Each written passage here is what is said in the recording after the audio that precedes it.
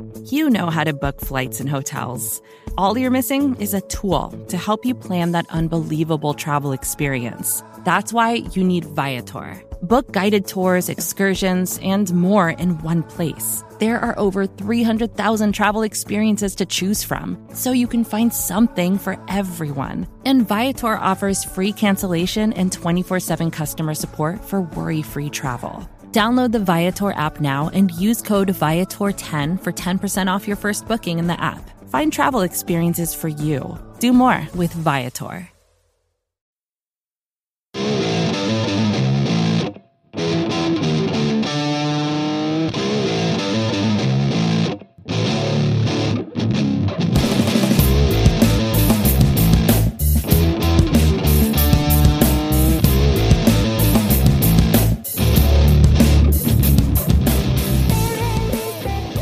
What's up, everybody, and welcome to episode 38 of the Talking Chop podcast. I am your host, Brad Rowland, as always, and joining me today, a fellow Talking Chop writer, Braves connoisseur, and general fantastic human being. His name is Eric Cole. What's up, man? Hey, man. I hate technology. I don't know about you, but I really hate it.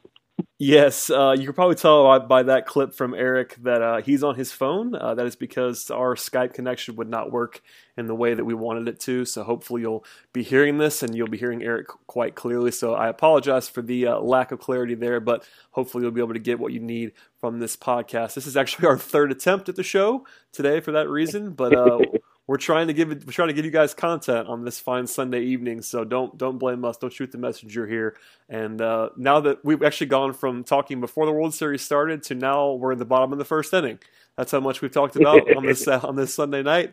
But general thoughts on the World Series, Eric, knowing that as people listen to this, Game 5 will already be in the books, but we've only seen Games 1 through 4. I mean, I still really like both teams. I don't think that either team is so much farther ahead than the other. Like, we've seen some World Series fairly recently where, one team was just outmatched by the other. I think both these teams are really good. I just think that the Indians pitching has just been outstanding. And, even if the Cubs win tonight, I still just feel very good about the Indians' chances. One, because of the spot they're in right now, but also, and their just pitching's been really good. Their starting pitching has gotten them, has ranged from fantastic to good enough to where they can get to that bullpen. And the bullpen, with Andrew Miller and those guys, it's just been, there's no beating them. The Cubs have been largely silenced by the pitching staff. This is obviously an offense that's, very scary. And if the Cubs offense does get going, that's a real problem. But at the same time, I really like watching both teams. They all have players I really enjoy watching on the offensive end as well as on the mound. So I'm really enjoying it. I hope that the Cubs can at least get one or two, maybe even two more wins, just so the World Series is longer. But I still think that the Indians, just based on how they're playing right now, this is their series to lose.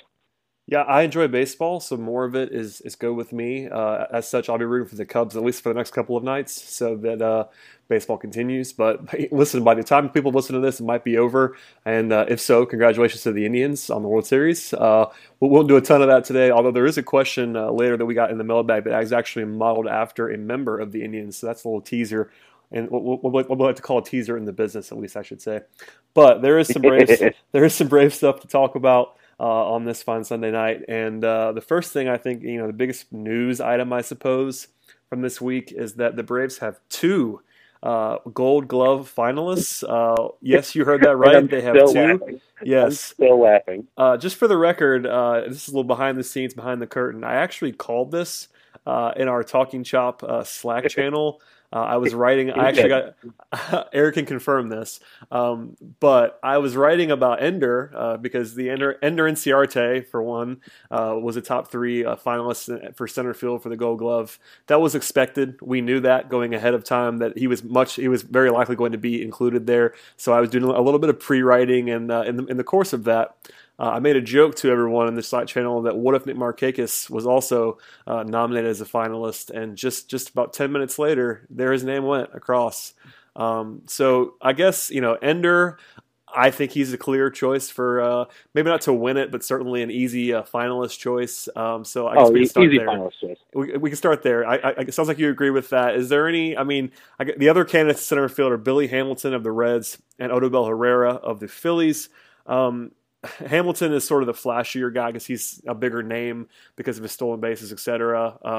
Where do you fall on whether he should win, whether Ender should win? I should say, I guess. This is a situation where I do like Billy Hamilton. The one thing that you have to like about him is his range. His speed just affords him; he can just be all over the place. Crazy. And he just catches balls that no one else can get to. The thing that Ender has just been Ender has a much better arm than Billy does. So they're different fielders in that regard. I worry that something like the almost like the advanced counting stats, like defensive runs saved and things like that, they go against Ender because he missed so much time in the first half. And I think that if Ender had either not been hurt and had gotten a better, in some voters' minds, whether they want to believe it or not, offense matters for this award for reasons that no one will ever understand, and that's exactly why Andrelton didn't win it last year. Correct. But it needs to be understood at least that he missed enough time in the first half to where some of those gaudy defensive stats that would normally get some votes, like defensive run saved, and just like production, I guess, would put a better argument for Ender over Billy Hamilton. As it stands now, it's a little trickier because he's so good, and anyone who watches him for any prolonged period of time knows how good he is. But I don't know if he is appreciably better on a night-to-night basis than Billy to maybe beat out for the fact that he did miss 6-8 weeks with that hamstring injury in the first half of the season. So it's tricky. I think Ender's the best center fielder in the National League, and I have no problems at all saying that. I just wish that he hadn't missed the time because I think that it could possibly cost him the Gold Glove this year. Yeah, I think, just for the record, I think Hamilton's going to win for that reason, because of his, those cumulative defensive run save, things like that. Also being a bigger name, I think nationally, for as much as that shouldn't matter, it certainly does matter in this kind of thing. We've seen comical Gold Glove awards being given out to guys who barely play the position or who are actually bad defenders, et cetera, because of their bats. It's worth noting that Billy Hamilton is not comically bad. Oh no, he's very good. He's very good. I'm with you 100%. I'm just saying name does matter as well. So those two things combined with, you mentioned Ender's absence, that certainly factors in here. I think Hamilton's going to win. It wouldn't shock me if Ender won. It would surprise me if Herrera won, to be honest. But, he seems to be the easy third choice, but it's between Ender and Billy, and I wouldn't be surprised if either one won. They're both very good. I won't be upset if Ender doesn't win. It won't be a situation where last year I think we were all upset that Andrelton didn't win because it would just seem so silly. Well, yes, because Brendan Crawford was like half a shortstop worse than he was. Correct. And whatever. Anyway, that's neither here nor there. Andrelton should have won last year. Absolutely. Inciarte is the easy one, though. There's no outrage at all. If he wins, he wins. If he doesn't, he doesn't. It's okay with me either way. I do think he's the best defensive center fielder, but the time does matter that he missed. The controversial one, though, we have to get to in a hurry, and that is Nick Markakis, the legend, a favorite of mine, of course. He was selected as a Gold Glove finalist in right field. Okay. Let's run on the positive. The positive case for Markakis is he is second in the National League among right fielders in defensive runs saved. I don't know how, but he is. He's there. He's also a pretty respectable sixth in Ultimate Zone Rating UZR. So those are his positives. On the negative side, he has a very ugly overall defensive rating from Fangraphs, a negative defensive rating. Negative 5.6, which is kind of approaching you're a statue in right field category. Yeah, and also he has what is essentially a replacement level defensive WAR on Baseball Reference. I believe it is 0.3, which is not awful by any means, but not what you would consider a Gold Glove level fielder. So I'm kind of on record as to what I think about Markakis in the outfield, but I'll read it back for people that don't know. He catches the ball when it's hit to him. He's a former Gold Glove winner, which I think matters in this discussion for better or worse. It shouldn't, but it does. And he catches the ball, and his fielding percentage is usually high because he catches the ball. He doesn't have any range, and he has one of the worst arms of any right fielder in the league. That's the short answer. What do you think about this? I think you agree that it's not a good thing that he was nominated for this, but maybe you're more positive than I am about Markakis. And right, no. Yes. I was very bullish on him coming in to join the Braves because obviously I knew that. We have to understand that we're comparing his predecessor, Jason Hayward, to him, and I knew I was going to be disappointed by that because I knew how special Jason was as a fielder. So I don't think that a lot of the criticism, I didn't think that a lot of the initial criticism that he got was fair simply because everyone's like, well, it's Jason Hayward. And I'm like, well, clearly he's not Jason Hayward in right field. I'm not gonna pretend that that's going to be the case. And I was bullish on him in the sense that I thought he was at least going to be above average, and he's been average in the sense of what his production is, I guess, by some metrics. But like he certainly isn't like a guy that you just demand that you have to put him in left because he just is so bad. So he's almost like just good enough to stay in right for the last year or two. It's just not exciting, and you're not getting any benefit from him being in right. I'm not even sure he's that. But you're being nicer than I would be. I think he's pretty bad at right. Well, he certainly has no range, right? Correct. But in terms of and now this is where the defensive metrics get a little weird for me, in the sense that like in terms of defensive run saved, like he was a positive player. Is he replacement level? Yes. I guess what I'm just saying is that he is replacement level and that he's certainly not a positive. But there's guys like Jay Bruce and Curtis Granderson who are just like, by putting him in right field, like you're actively costing your team games. Yeah, he's not. For instance, I just think, like, for instance, like Justin Upton is worse than Markakis defensively. Like Justin Upton, when he arrived in Atlanta, we all thought he was going to be pretty decent in the outfield. He's kind of a catastrophe. Like he doesn't even make the plays that he's supposed to make. Markakis makes the plays that he should make. Yes. See, like I just don't. Now, those are the positive things. Yes. Like, he clearly he saved some runs. He has no range. He has like whenever there's like a flare, I'm like, there's just no way. He's just not going to get there. It's just never going to happen. And he doesn't have an arm, so he can't really he's never a guy that's really like trying to get out, like trying to look for outs. It's not like Ender where, Ender will like actively try to deke guys and try to double them off, because I can't imagine Nick Markakis trying to double someone off at first. You know what I mean? Like I'm like, well, it's just never going to happen. And those are kinds of plays that having at least an above average arm would let you do, and he's just never going to do that. And then, of course, he's just never going to throw anyone out at third either. Not at third, not at home. I don't know how many assists he had this year, but it can't be many. I don't understand. I guess part of the problem is that guys that you would think would have been in the running for this, like Bryce Harper, maybe even, just had really down years defensively in general. And there weren't. If you got to look at the National League right fielders in terms of defensive rating, there's only 3 with positive defensive ratings. Yeah, that's the argument. That's where this comes. Yeah, there's Jason Hayward, who is the runaway favorite for the award, right? Certainly, he better win. Let's just say that he better win. Yeah, and then I would be shocked, right? Leads the league, leads the National League in defensive run saved, defensive rating, UZR 150. Basically, if there is an area where you can lead for right fielders, he is leading it. If he doesn't win it, then the system is irreparably broken. But then the only other 2 guys that had positive defensive ratings according to Fangraphs were Bryce Harper and Gregory Polanco, and they weren't very high above positive. Everyone else is negative. I just don't think that there was really a lot of standout performances in that right field this year. So maybe they just give it to the guy who's won it before. I just don't see any situation where he wins the award. So I thought it was hysterically funny, given like how much grief Markakis has gotten for his work in the field, that he was nominated for a Gold Glove. But at the same time, I just don't see a situation where he wins it. And if he does, like, we can revisit this conversation, but I just don't think it's ever going to happen. Oh, so. Certainly. I joked right after he was nominated that if he won, I took it easy on him in the post. I highlighted the positive things. I hit on a couple of the negatives, but I did say, at least to people close to me, such as yourself, that if he won it, I'm going to unleash a 1,000-word rant about this. It's going to happen.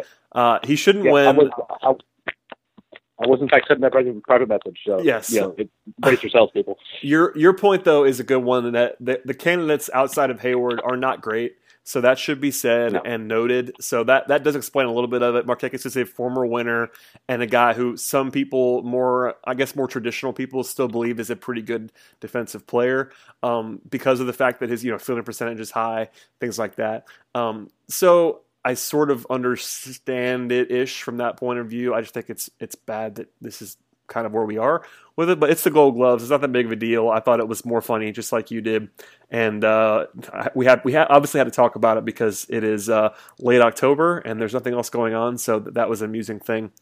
We can move off of that though and talk about more. I was just kind of looking at it took me a minute to find that Cargo was the third one, who, as it turns out, was in like the bottom third of all right fielders in defensive rating. Yeah, he's bad too. But I'm just looking at some of these names, and I'm just like, I cannot imagine Hunter Pence as a right field finalist for the Gold Glove.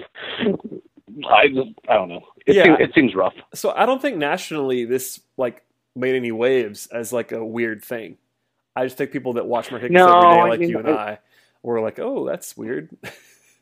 Or who know what Jason Hayward does on a day-to-day basis. More importantly, they're very different. I mean, this does kind of speak to if you kind of just if you really kind of look at it in terms of right fielders, it's not the same as it used to be anyway. And I'm wondering if there's anything really to that. But I mean, obviously Adam Eaton's great. He was great for the White Sox this year. But other than that, you just kind of look and there's just there were 6 guys with positive defensive ratings in the entire league this year in right field. Yeah, we're going more offense.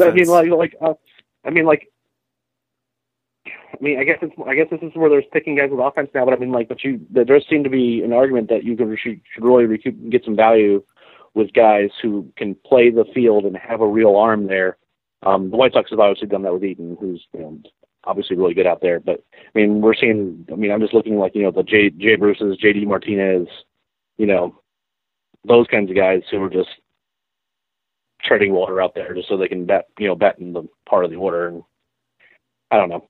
It just seems interesting to me that usually you would put more of a defensive premium on right field because where you put the guy who can't field is in left, and it doesn't look like that people are really taking advantage of that and instead aren't playing really guys who are really producing at a high level in right field. For sure. And it's worth talking about probably just in a grand scheme, but it kind of speaks to also how good Hayward has been, as you just said. So interesting just to note that and note our amusement, but we'll move on from that and talk about a couple of guys who, a couple of things that actually matter a little bit more.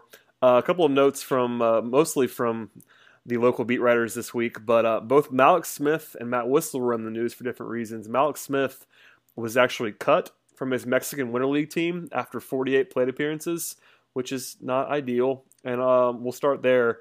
Mallex he posted a 157 on base percentage in the Mexican Winter League. Again, this is 48 plate appearances, so it's not that big of a deal. It's 2.5 weeks of production, but should we care about this? Is this something that I should care about, that Mallex was so bad that he couldn't even last in the Mexican Winter League? He's not seeing anything that resembles the kind of pitching that he would normally see. So it's just kind of one of those things where he's like, what is this guy? What are these guys doing? It's all pitchability and weird pitches, and the being cut from Winter League. I mean, these Mexican Winter League teams, it's all about the playoffs for them, and kind of continuing to bring exciting players in and trying to both garner fan excitement because these leagues don't run very long. And I mean, guys get cut from Winter League teams all the time. It's just not that weird. It's because it's Mallex. Generally speaking, you would expect a major league hitter to perform better there. But I mean, Mallex is also a guy who missed a bunch of time and then, got thrown right back in towards the end of the season. Didn't get much playing time there, and really just Mexican Winter League is just a place where they can get more at bats. And my understanding is that they're trying to get him some more bats somewhere in a Winter League somewhere. But I'm not reading too much into it at all. He's just he had missed a bunch of time and then was going to make some Winter League, going against some pitchers he's never seen before in a situation he's not been in before. I mean, he's a young guy thrown into a weird situation who's just trying to get some at bats. I don't really read much into it at all. Yeah, I always like when guys just get more at bats, in the Mallex range. So I'm cool with him going down there. I like that. Just like we'll talk about Whistler in a second, doing a similar thing. But my radar was up when I saw that come out, but at the same time, it's 48 plate appearances, and your point about pitching is also more important and something that I admittedly am not dialed in on the Mexican Winter League. So you see the numbers and they're kind of eye popping. I think a lot of fans responded to our post on it. I believe that Ivan did, just kind of noting this as news, and people were freaking out a little bit. And it's just calm down, everybody. It's fine. It's 48 plate appearances. No, it is the Mexican Winter League. And there's anything ranges from junk ballers to guys who it's not anything worth worrying about. I mean, that's not to say it's one way or the other about how Mouse is going to turn out next year, but at the same time, the Mexican Winter League is not where you're going to draw any conclusions at all. For sure. So that's worth noting. The other guy I mentioned, at all, he says, that's good. Matt Wisler is pitching in the Dominican Republic Winter League. That's kind of just the news item, but I did want to note that Mark Bowman, I think my personal favorite Braves beat writer, notes that, and I quote from Bowman, notes that his primary burden appears to be his mental fortitude. I thought that was pretty interesting and kind of telling, because you don't really want to hear that about a guy who is very young and who doesn't have the best stuff in the world. Whistler's key to success long term will probably be outside of command is just kind of being knowing what he's doing and being a smart guy and hitting his spots, that kind of stuff. He doesn't have the overwhelming stuff. So if he's having mental issues, that's really not a good sign for a pitcher like Whistler. I don't want to overreact to this, but seeing Bowman write that on his own volition kind of worries me. I'm not gonna lie. So here's my thing about this particular quote. I haven't heard one way or the other about anything good or bad about Whistler's preparation, other than to say that he, before the season, seemed very willing and eager to make the adjustments that he needed to do to be good, which speaks to a certain level of confidence in the sense that if whatever changes I need to make, I'm just going to make them because I want to do well. You know what I mean? And he seemed to be constantly willing to receive coaching. This is only the second time recently that Mark Bowman has reacted strongly, or at least posted an opinion like this, because that's not what Mark does. He's a very, very good beat reporter, and that's why that's why I got so weird about it.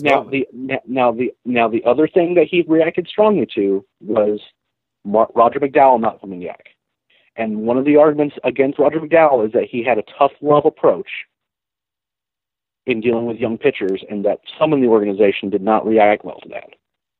I think this might be a situation where Bowman and Roger McDowell have spoken in some number of times, and that Bowman got the impression from Roger, who is a guy he clearly liked, because when Roger was his contract wasn't renewed, it was very clearly something that Bowman was not particularly happy about, for one reason or another, for whatever reason.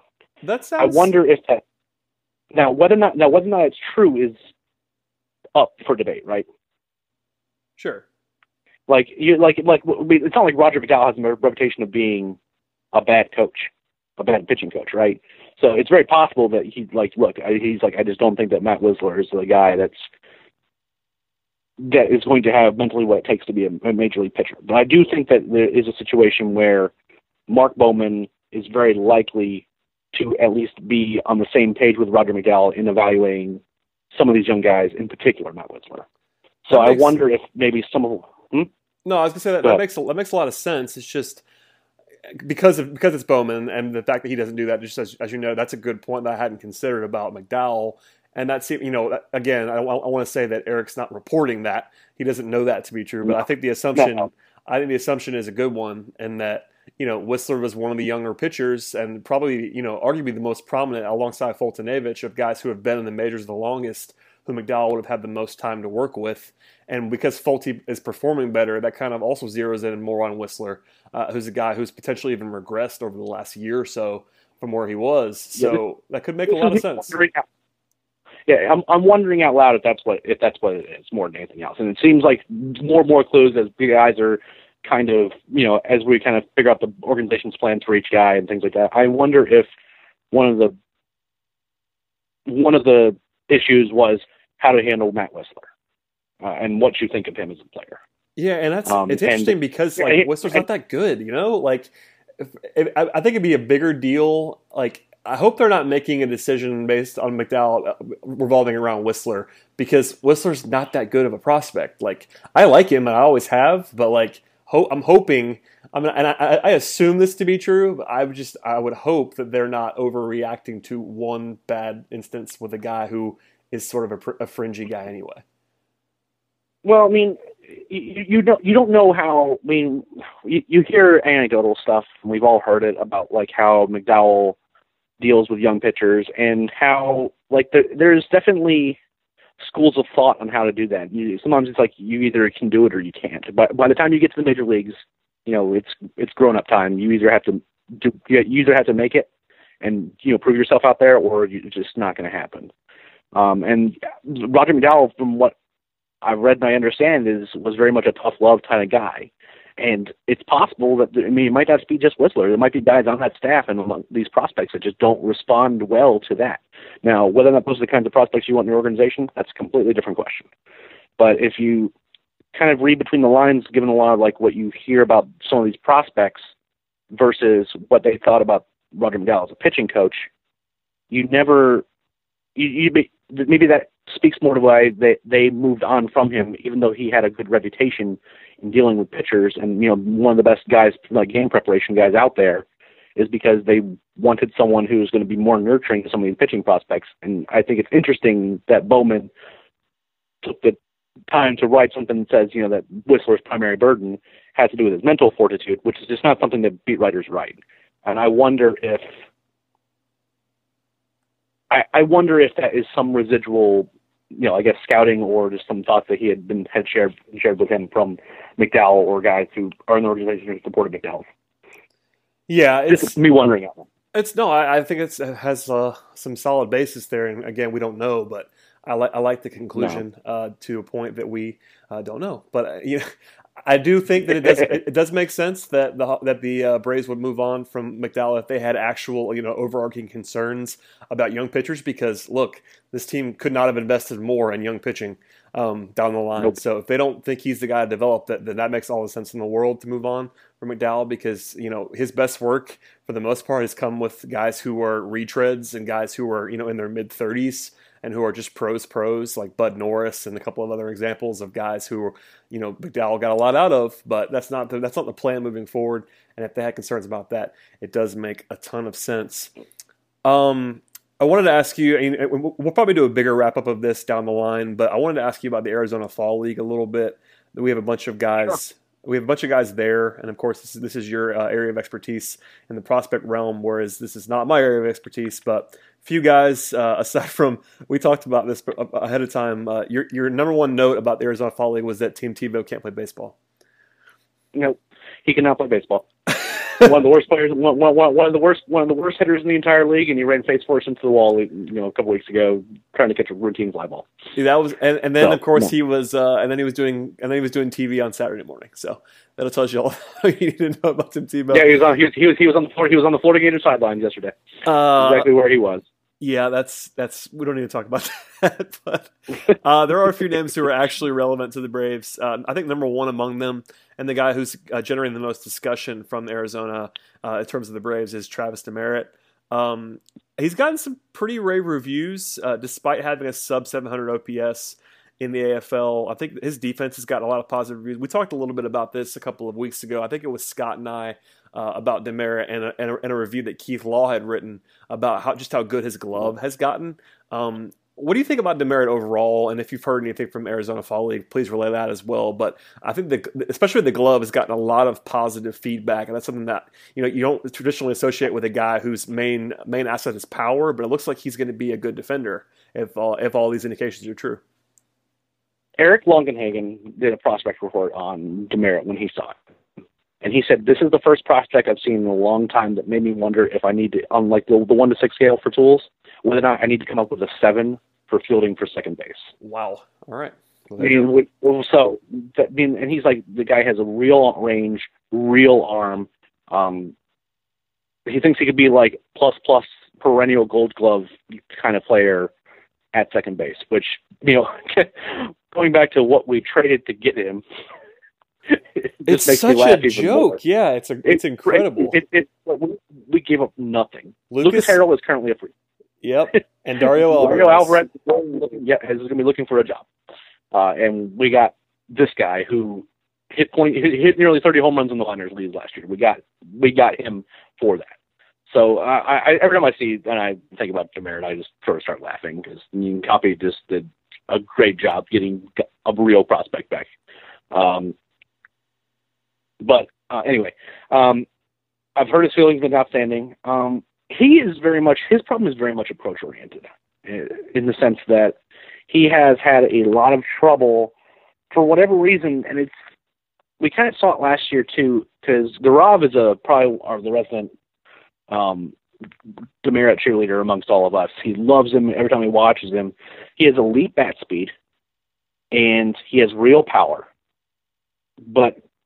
And it's weird that he will work walks. He's not a guy who just never walks. It just seems like there's like one pitch in that bat, and it doesn't seem to be any specific kind of pitch that we can like key in on yet. It's just like he'll get fooled once. You know what I mean? He'll work these deep counts, and then he'll get fooled badly once, and most of his strikeouts are strikeout swinging because he'll hack at a breaking ball that he just like didn't pick up on. If he can figure out his pitch recognition and kind of ease back his aggressiveness on his approach, we're talking about a star at second base, not like just a guy. If he can just get his pitch recognition just a little bit better and just tone down his aggressiveness just a little bit, we're talking about a guy who could be like a really special sort of second baseman. Yeah, there's still a chance. I think there's still a chance with him. Of course, I think you would probably agree that he just flames out spectacularly because it's that bad right now, approach-wise. But yeah, I mean, right now he struck out a quarter. I think it was better than 35% of the time, which is staggering. Well, that was in the league itself. I think that. Oh, you mean last year he had? Yeah. Let's see, 500 at bats, and maybe like 32, 33, I guess, last year. I'm just trying to do the math. Not ideal, but no, it's not ideal. But it also kind of improved. It seemed to improve at. He had good stretches and bad stretches, right. And he's. I'm trying to do some math in my head. I mean, he's 22 now. We'll know something in the next year or two. He really needs to work on his approach, but the talent is there. That's exciting enough to make you think maybe he could be something special. Well, somebody asked me this week what I thought like a ceiling comp would be for Demeritte, and I just, without thinking, said Dan Uggla with a glove. And that's kind of... Well, Dan Uggla with a glove would have been like... would have been an all-star every year he was in the league. Yeah, I should have paired that back with like Uggla did walk a lot. So his strikeout rate was always staggeringly high, and that's why I've said it, because he was a swing and miss guy with a ton of power. And it's not a perfect comp, but I'm just thinking like Demeritte's power is also so real, and we know that even if he just never masters the plate discipline stuff and just becomes passable, even if he's just like a guy who hits in like the 230s with real power and real glove, that plays really well at second base, like it really does. Yeah, and it kind of puts the Braves, if he has a really good year next year, it puts the Braves in a really weird position. Because if he figures it out and like cuts the strikeouts down and still puts up these power numbers, Avi Albies is going to be in Atlanta probably. Well, so what do you do with him? Yeah, you try him out in the outfield, what happens? I don't know. I don't have an answer to that question. I mean, his bat, if he's hitting for average too, I mean, his bat will play anywhere. What do you do with him? Yeah, the problem is that he doesn't have the arm for third. I can tell you that. But. And you mentioned the upside. You're talking about if the upside is that high on defense at second base. Second base is not the most important defensive position on the field, but it's still you don't want to move a guy off of that immediately if he's going to be really, really good with the glove there.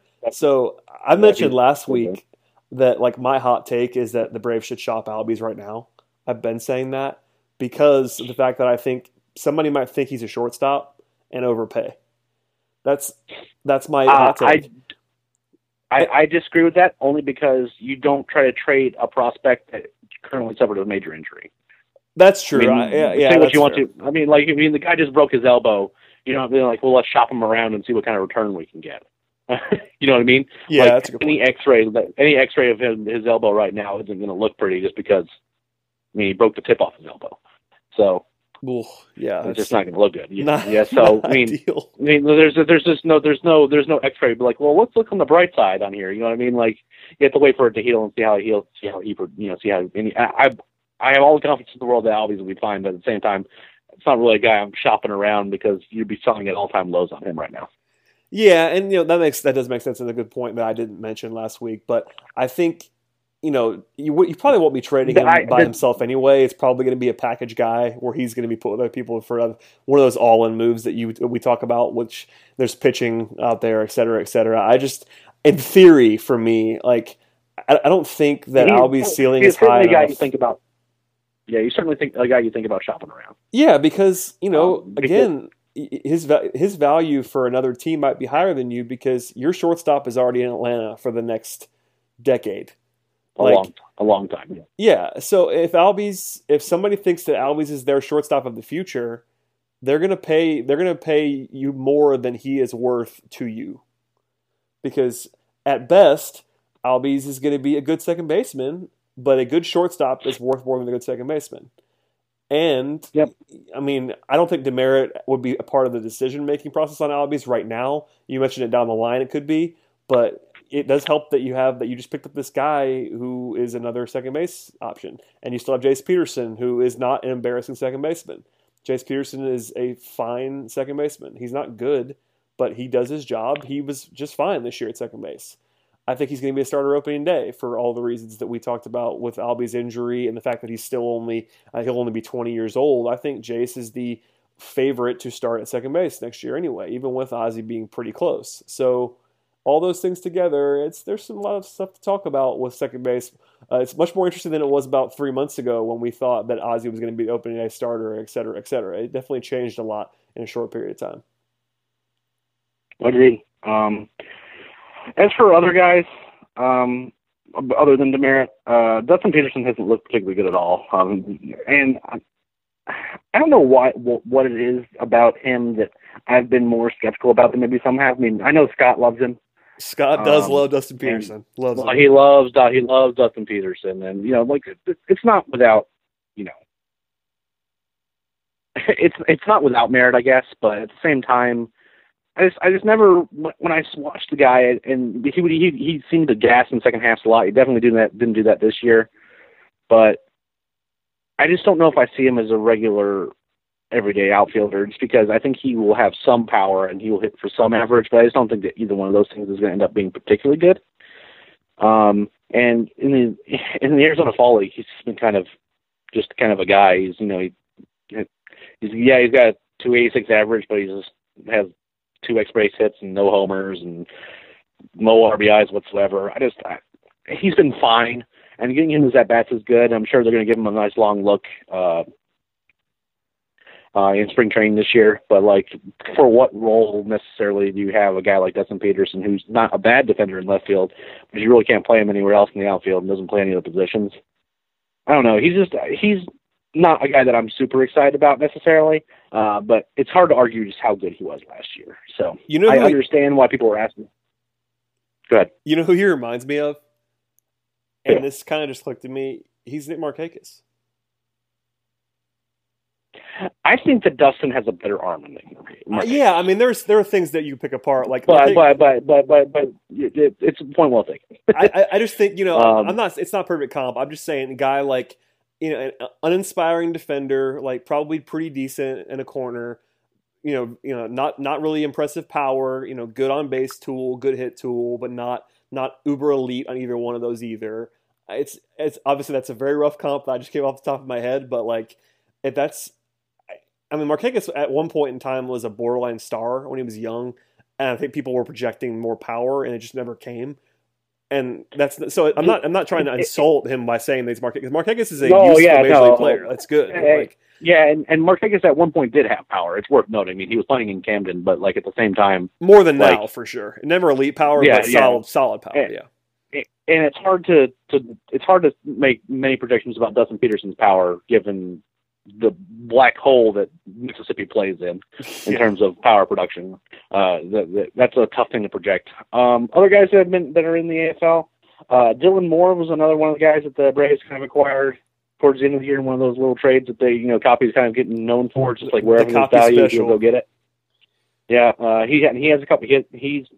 He's got an 1,100 OPS in 6 games. He's not playing very much, just because that's just the nature of the AFL. You're just constantly switching guys in and out. But he's got almost his 1,200 OPS in 6 games, and he's hit a couple homers, and he's been playing well, and he's kind of a utility guy too. He's can just play just about anywhere. So he's been doing well. Let's see. Caden Zavik is I think that's how you pronounce his name. I'm actually not 100% sure. But he's a catching prospect that we got back.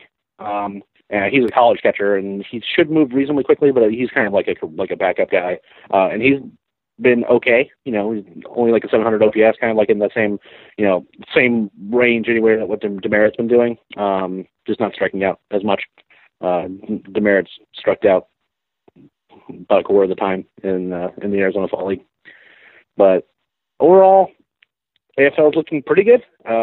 Chris Ellis has not looked particularly good, but other than that, everyone seems to be doing reasonably well. You can only expect so much. Usually there's just guys to get them more innings, either just to get them more innings, or to help them recover from injuries, or like in the case of relievers, kind of give them one last little bit of preparation before they really get a long look at going into the major leagues. And everyone's looking okay so far. Yeah, I mean, we would stress that do not overreact to the Arizona Fall League. It's a very small, regardless, it's a very small sample. Yeah. You want them to do well, but you don't necessarily think that they're going to be failures as players if they don't do particularly well. Except in the case of Tim Tebow, who doesn't look like he actually knows how to play baseball. That's a fitting end to the Arizona Fall League discussion. More Tebow talk. I did want to hit on one actual rumor-ish thing on the Major League level. Mark Bowman reported via Twitter earlier this week that R.A. Dickey could be a target for the Braves, and I think he might have even said would be a target for the Braves this offseason as a potential short-term guy. Dickey is a former Cy Young Award winner, as people might know, but he just turned 42 years old this week, and the other guy in his age range is Bartolo Colon, who we've talked about on a number of occasions. Who I would kill to have on this Braves team. Oh, certainly, he'd be so much safer and more entertaining than Dickey. But since his famous 2012 Cy Young performance, Dickey's basically just been an innings eater. Basically a FIP in the low 4 range. He had a pretty ugly 2016 with a 5.03 FIP. A 4.46 ERA and 169 innings with the Blue Jays. I think it could potentially be an interesting stopgap guy, but is that something that you would be interested in? I think it's pretty safe to assume, in my opinion, that the Braves are going to sign one of these guys, at least one of these older veterans who are just going to eat some innings. And I guess Dickey's as good an option as any of them, except for Colon, of course. But would you be all right with this if they just threw a 1-year deal? At money doesn't really matter to me. Would that be something that interested you at all? I mean, I don't think there's much upside there. It's worth noting that being a knuckleballer in the AL East in Toronto is a little problematic. Not great. I'm sure the Blue Jays really thought that through when they were signing him. He hasn't been, he's been okay to bad, I guess. And I wouldn't necessarily hate it, except that the Braves catching situation is not particularly good. And if you want to put a knuckleballer on your staff, you need to have a guy who actually knows how to catch a knuckleballer. And I'm not sure if we have guys who can catch straight fastballs right now. I mean, at least with any amount of confidence, Tyler Flowers notwithstanding, he can't throw base runners out right now as it is. I don't know if I want him trying to get 1.8 seconds on his pop times or less when he's having to try to figure out which way the ball's going, because Dickey doesn't know where it's going either. That would be incredible to watch Dickey and Flowers together, and just the running parade that would take place behind them. Oh my goodness! Yeah, that's the only problem I have with it, is that it's non-trivial that your catcher has to be pretty good at his craft and know how to catch knuckleballers more specifically, because there's plenty of guys who are good catchers, except they can't catch knuckleballers. And when other catchers have been around, when R.A. Dickey was at the height of his powers, or guys like Tim Wakefield when they were around, they had specific catchers on the roster that their job was to catch him, because catching knuckleballers is not an easy task. So that would be in terms of that specific scenario. That would be where my concerns would be, is that logistically speaking, it's not as simple as just, we'll sign this guy, he has been good before, because he's a very specific kind of pitcher with a very specific skill set that requires the team to kind of do some management. Yeah. Other than that, generally speaking, I don't want to pay the guy a bunch of money, but at the same time, he seems like a guy that should be able to be employed by the Braves at least. Yeah, I almost don't care about the money. Just if it's more than 1 year, I would be upset. And that's the case with any of these guys. Maybe a team option or something on some of these players, but like any stopgap guy, just give him 1 year. Even if you have to overpay a little bit to do it, I'd rather have a shorter contract. It doesn't matter. Just sign Bud Norris. I'm fine with that. Yeah, it doesn't. It's going to be one of these guys. Trade him off again for a real asset. They keep talking about how they're going to get 2 or 3 pitchers, and that might be true. But I think this is me. I think at least one of these guys. It might be Josh Colemanter. It might be that guy who they already had. There's plenty of guys that you can get, and that's, as long as they're 1 year deals, I'm fine with it. And if I'm prioritizing, I don't necessarily know if I think I prioritize R.A. Dickey because he was a Cy Young Award winner, and so just because I just don't think putting a knuckleballer on your staff just because you need a guy is necessarily the best way to do things. Yeah, that's a good point, and one that we should certainly bring up. That's probably enough on R.A. Dickey. I did want to get to the mailbag before I let you get out of here, Eric. A couple mailbag questions. Sure. The first one comes from @TrillionaireZix, who I think we had on the show a couple weeks ago, so shout out to him. He says, Cuban infielder Lourdes Gurriel Jr., that might be the wrong pronunciation, you can correct me, is not being discussed for the Braves in public right now at least, and he asks why that is the case. And he also says that his brother, who is an Astros infielder, shows signs of potential and that he looks better than his brother in terms of this. That's the question asking that. I'm not saying that, but I will defer to you on this completely about Lourdes Gurriel because I know nothing about this Cuban gentleman. Okay, so the answer to your question is why you're not hearing about him. He just recently, like the middle of October, the way being eligible for international the free agent pool is based on your birthday, and he turned 23 in the middle of October, which means he's no longer subjected to the international signing pool. And no one thought that he was going to sign until he was free of that restriction. It just means that more teams are capable of bidding for his services. So if you don't really hear anything about what he's doing, it's because, largely speaking, he's been laying low until he can actually negotiate with teams that would be able to sign him. And once he knows that he's trying to get into regular free agency as opposed to just the IFA market, there's no point in really starting any bidding wars until you know who all the bidders are going to be.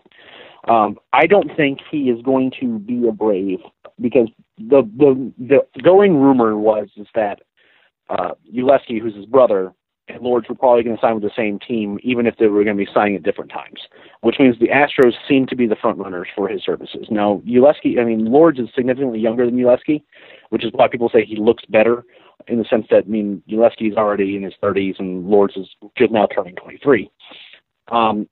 He's also a guy that's going to have to spend some time in the minors, though. He's going to need at least 2 years. He's a guy who's a play shortstop right now. Probably going to move to third just because his build is kind of more built for third.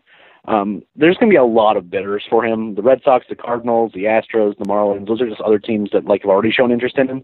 And that's not including other teams that, like the Yankees and the Dodgers who just we have money, and there's a player, so let's have a conversation. With a guy who's probably going to need a year or two in the minors, which is not necessarily what the Braves need in terms of shortstops and third basemen because they have some guys that are coming up, and how much he's going to cost, especially with these other teams that are bidding against him, I'm not sure, in combination with the fact that there's also the family connection that the Gurriel brothers have with the Astros. I just don't see it happening. I think he was a good hitter in Cuba, but he's a guy that also has holes in his swing. He has a long swing, so he's probably a guy that's going to work on getting his approach and getting his swing worked out.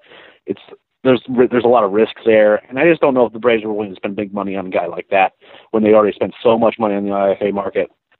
They've spent big in the draft, and they're probably looking to use that money to make the team better in the short term as opposed to just signing a guy who may or may not end up being a good player.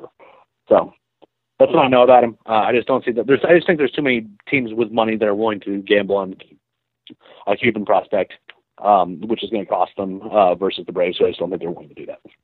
Well, there you have it. The definitive Lourdes Gurriel breakdown from Eric. We'll get out to the next one because I have nothing to add to that. I guess this will probably be the last question. I did want to. We did this on last week's show with Carlos, but being that you're the prospect guru, I have to ask you, and I won't say anything about my opinion on this until after you say. Nate Roque or Roque, my apologies on not knowing which one that is. He asked which prospects on the Braves are, and I quote, untouchable in any trade. Again, we talked about this last week, but I just want to have your reaction to the word untouchable. And I know the answer is probably that no one's untouchable outside of Dansby, but give me your most untouchable guys in the system, a couple of them at least. I don't think anyone's untouchable, including Dansby. They're never trading Dansby. No, I don't think they're going to. I'm with you. But if the right deal was in place, if the Chicago White Sox said, "Hey, you can have Chris Sale and you give us Dansby and one other prospect," Dansby, he'll be on a plane before they can get the letter signed. I'm not sure they would. I'm not sure they do that. By the way, I think they wouldn't. Honestly, yep. You don't think they wouldn't? That's interesting. I don't. Well, only because it's a pitcher. If you said Mike Trout, then sure. But I don't think the Braves are going to give up. I know. What you're I think value wise, that's the right thing to do. In terms of guys who I would not get rid of, I wouldn't get rid of Kevin Maton, Dansby. In terms of pitching prospects, that's where my list stops. By the way, those two guys. That's my whole list. Is Dansby and Maton. That's it. Dansby and Maton. Yep. I'm with you that I could see shopping Albies as having value. I would want something that would have to be for it can't just be for like a middling starting pitcher though. That'd be as a part of a big my qualifier here is that no one's untouchable, but it makes some sense. Don't just trade your top prospects just to get a number 4 or a number 5 starter or something like that. That just doesn't do anything for me. Which is why I hated those trades that were kind of happening where guys like Drew Pomeranz and guys like that were being traded for top prospects, and I'm like, why? You know what I mean? Those guys have such limited ceilings that you might as well just keep your guy. You know what I mean? They can only help you so much. For sure. This is going to be very much of a homer sort of answer, but I'm not getting rid of Mike Soroka. There it is. I don't have the heart. I don't have the heart to do it. And I think that he is the kind of he has this weird sort of upside in the sense that I think that his stuff could uptick a bit, right? I think his fastball could improve a little bit. His changeup is probably the one that has the highest variation, I guess.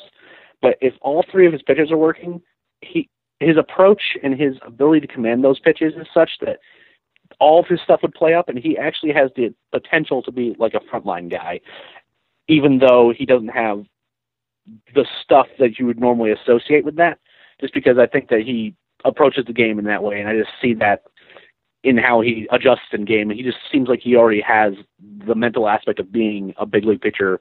He's well on his way there. But guys like Allard and Tukey, Fried, these are all players that I adore.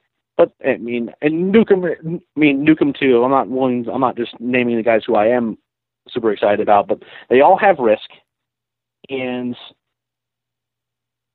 I'm not so wedded to them because the kinds of risks they have between injury and just being unable to know where the ball's going at times.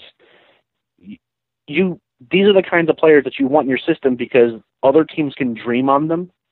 You might know a little bit more about what maybe their ceiling will be because you just know kind of what their work habits are, and they might value them more than you do. And these are the kinds of players that you want because those are the kinds of trade chips that you want when you're a team like the Braves who are going to have to make a move or two to be competitive again. Now, you have to make a decision about how far you're willing to go with that. And I wrote about this a bit about this in the sense that you don't want to trade so much of your prospect depth that your farm system's barren, because all of a sudden you can't improve your team if it's not good enough, either by promoting people or by trading for people, because there's nothing left in the wallet anymore. But you also have to realize that when you have 13 or 14 legitimate starting pitching prospects in your system, they're not all going to be starting for you. It's never going to happen. And you need to be willing to deal from that depth, but you just also need to just basically keep doing what the Braves have been doing, which is making smart deals and getting the right value, which is why the trades for Brian McCann, the rumors for Brian McCann have just been absurd to me. Well, yeah, they're never going to do that deal. The Folty, yeah, it's never going to happen. But I'm with you all the way. I mean, Brian Cashman dreamed big, but if you're like, okay, we're interested in Brian McCann and we want you to pay the contract, and by the way, the Yankees are like, okay, well, you're going to pay all this money, and we want Ender Inciarte and Mike Fulton-Awitz, you have lost your mind. Well, it's the same thing. I'm amazed. Take your shot. I mean, I would imagine that when Coppy and Dave Stewart were working on the trade for Dansby and Ender and Blair, that the starting price, that might have been the starting price that Coppy said, and Stewart was just like, okay, I'll do that. I get it. I think it might be more likely that Dave Stewart asked, Coppy said, this is my price. And David Stewart's like, okay, well, let's negotiate. And Coppy said, no, that's my price. And then over the course of several months, it's like, okay, fine. Yeah, that is more likely. I just think it's a situation where that was Cashman just kind of floating it out there, and no thanks. But I'm with you on the overall concept of untouchables. I'm totally with you. I always say Dansby's the only guy I think who was an actual, and only because it's the PR. Like, it would have to be, the deal would have to be so good. That is perfectly true. Yeah, they're just not going to trade. It's the same thing with trading Freeman. It's not that he shouldn't be. He should be untouchable. It's that if you did, like, the fan base is already. Very fragile. Those are the only two guys in the system that absolutely are not going anywhere, because there's just no chance. The PR would be too bad for those guys to leave right now. Yeah, Anybody else you can swing. Ender is getting there, though, because fans are really starting to latch onto him. He'd be high. He's the rare guy now who I think isn't a star. Like, if he's at the next level down, I think, potentially, if the defense plays as much as we think it's going to. But the fan base, just much like Andrelton Simmons, I think, is a very similar comp, where Simmons is never going to be the best overall shortstop in the league, but it was a fan favorite to the point where anytime he was traded, it was going to cause a revolt, and it did when it happened. Ender could be in that next category. I'm with you on that. I love watching the guy play. I really do. And he's a lot of fun. It's a weird, it's a weird time to be a Braves fan right now, because like seeing how the team played and what they were doing the last month of the season, you're just like, I can't envision this team being pretty good next year. I also could see them just not doing anything either. So it's hard for me to understand what's going to happen, but I'm looking forward to watching it, because I really like the strategy that the front office has taken, and I really hope that winter meetings go well. I have a feeling they're going to be pretty active, and hopefully they don't, go too crazy, and then all of a sudden I don't have anything to write about next year. But I don't foresee that happening. Yeah, I doubt that's going to happen very much. I think there's enough of a stockpile where you'll be just fine and having content to talk about when season opens. Well, Eric, I appreciate you coming on today, man. Go ahead and plug anything we've got to plug. I know it's a downtime for everybody, but I'm sure there's something you can plug out there. We're going to still trying to do weekly recaps for the AFL. We had to miss this last one because Garrett was out of town. He was outside Chicago doing a little bit of vacationing. We're going to be slowly but surely kind of working towards our own prospect list. That will be coming after the winter meetings, though, because we're definitely afraid that Coppy will deal for or steal away some of the guys that we would be talking about. But we have a pretty healthy size minor league crew now, so that list should be really interesting and well fleshed out. Other than that, it's just the winter meetings are coming up. The Arizona Fall League's gonna be coming to the end before you know it. So it's gonna be kind of the start time when there's not a lot of baseball to talk about. But we're gonna do our best to kind of fill that with just some just information about the prospects that we've been covering all year, and then what we can expect to see from them. Going into 2017, we're kind of still fleshing out exactly how we're going to go about that. The prospect list is going to be a big part of that. But hopefully we can kind of come up with a better plan than we have right now anyway. But I know that the guys are all kind of working on stuff and ideas, what they want to talk about, scouting reports and things like that. And it should be an exciting offseason for sure. Absolutely, and keep your eye on TalkingChop.com for all the prospect stuff, all the Major League stuff. And the winter meetings are early December. It wouldn't shock me if we had some fireworks in November before that. As soon as the World Series ends, kind of the free-for-all begins, and hopefully the Braves will give us something to talk about. Thanks again, Eric, for coming on, man. We'll have to do this again very, very soon. At the very least, we'll have you on to recap the Arizona Fall League at the very end or something like that. And I'm sure there'll be a trade that involves a prospect where I need your help in interpreting what I should think. So that will be coming very shortly, sir. And enjoy the rest of the World Series that I hope will be longer than just tonight. Well, the Cubs are doing their absolute best right now. They've tied the game 1-1, and they got 2 guys on with none out. So you gotta like their chances. Absolutely. Hopefully, I'm gonna go watch some baseball. I know you probably are too. And for everybody else, thanks for tuning in to Talking Chop Podcast. If you've not already, please subscribe on iTunes. And every single one of our podcasts, as you might expect, goes up on TalkingChop.com with a little bit of an outline that I put together. So click on that. Talk amongst yourselves in the comments. If you want to ask a question in the comments, that's also cool. Or fire at us on Twitter at Talking Chop. I am at BT Roland. Eric is at Leprechaun on Twitter. You can find us and chat with us. And until then, guys, stay tuned for the next episode of the Talking Chop Podcast.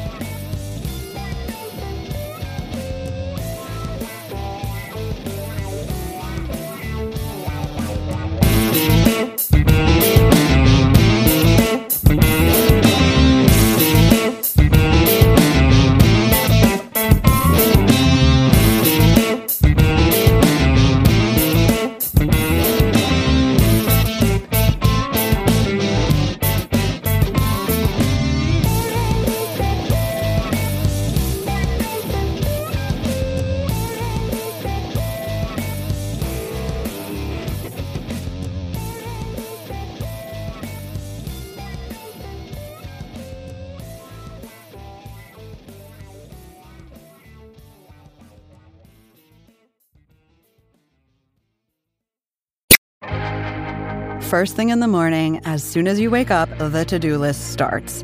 Does the car need gas? Hopefully those leftovers are still good. Why did I get CC'd on Call Mom? No. You can't escape the to-do list, but you can make the most of your me time with a relaxing shower using Method Hair Care products. Try Pure Peace Volumizing, Simply Nourish Moisturizing, or Daily Zen Shampoo and Conditioner for daily use. All formulated with long-lasting fragrances and are safe for color-treated hair. Reconnect with the best version of yourself. Visit methodproducts.com to unleash your inner shower.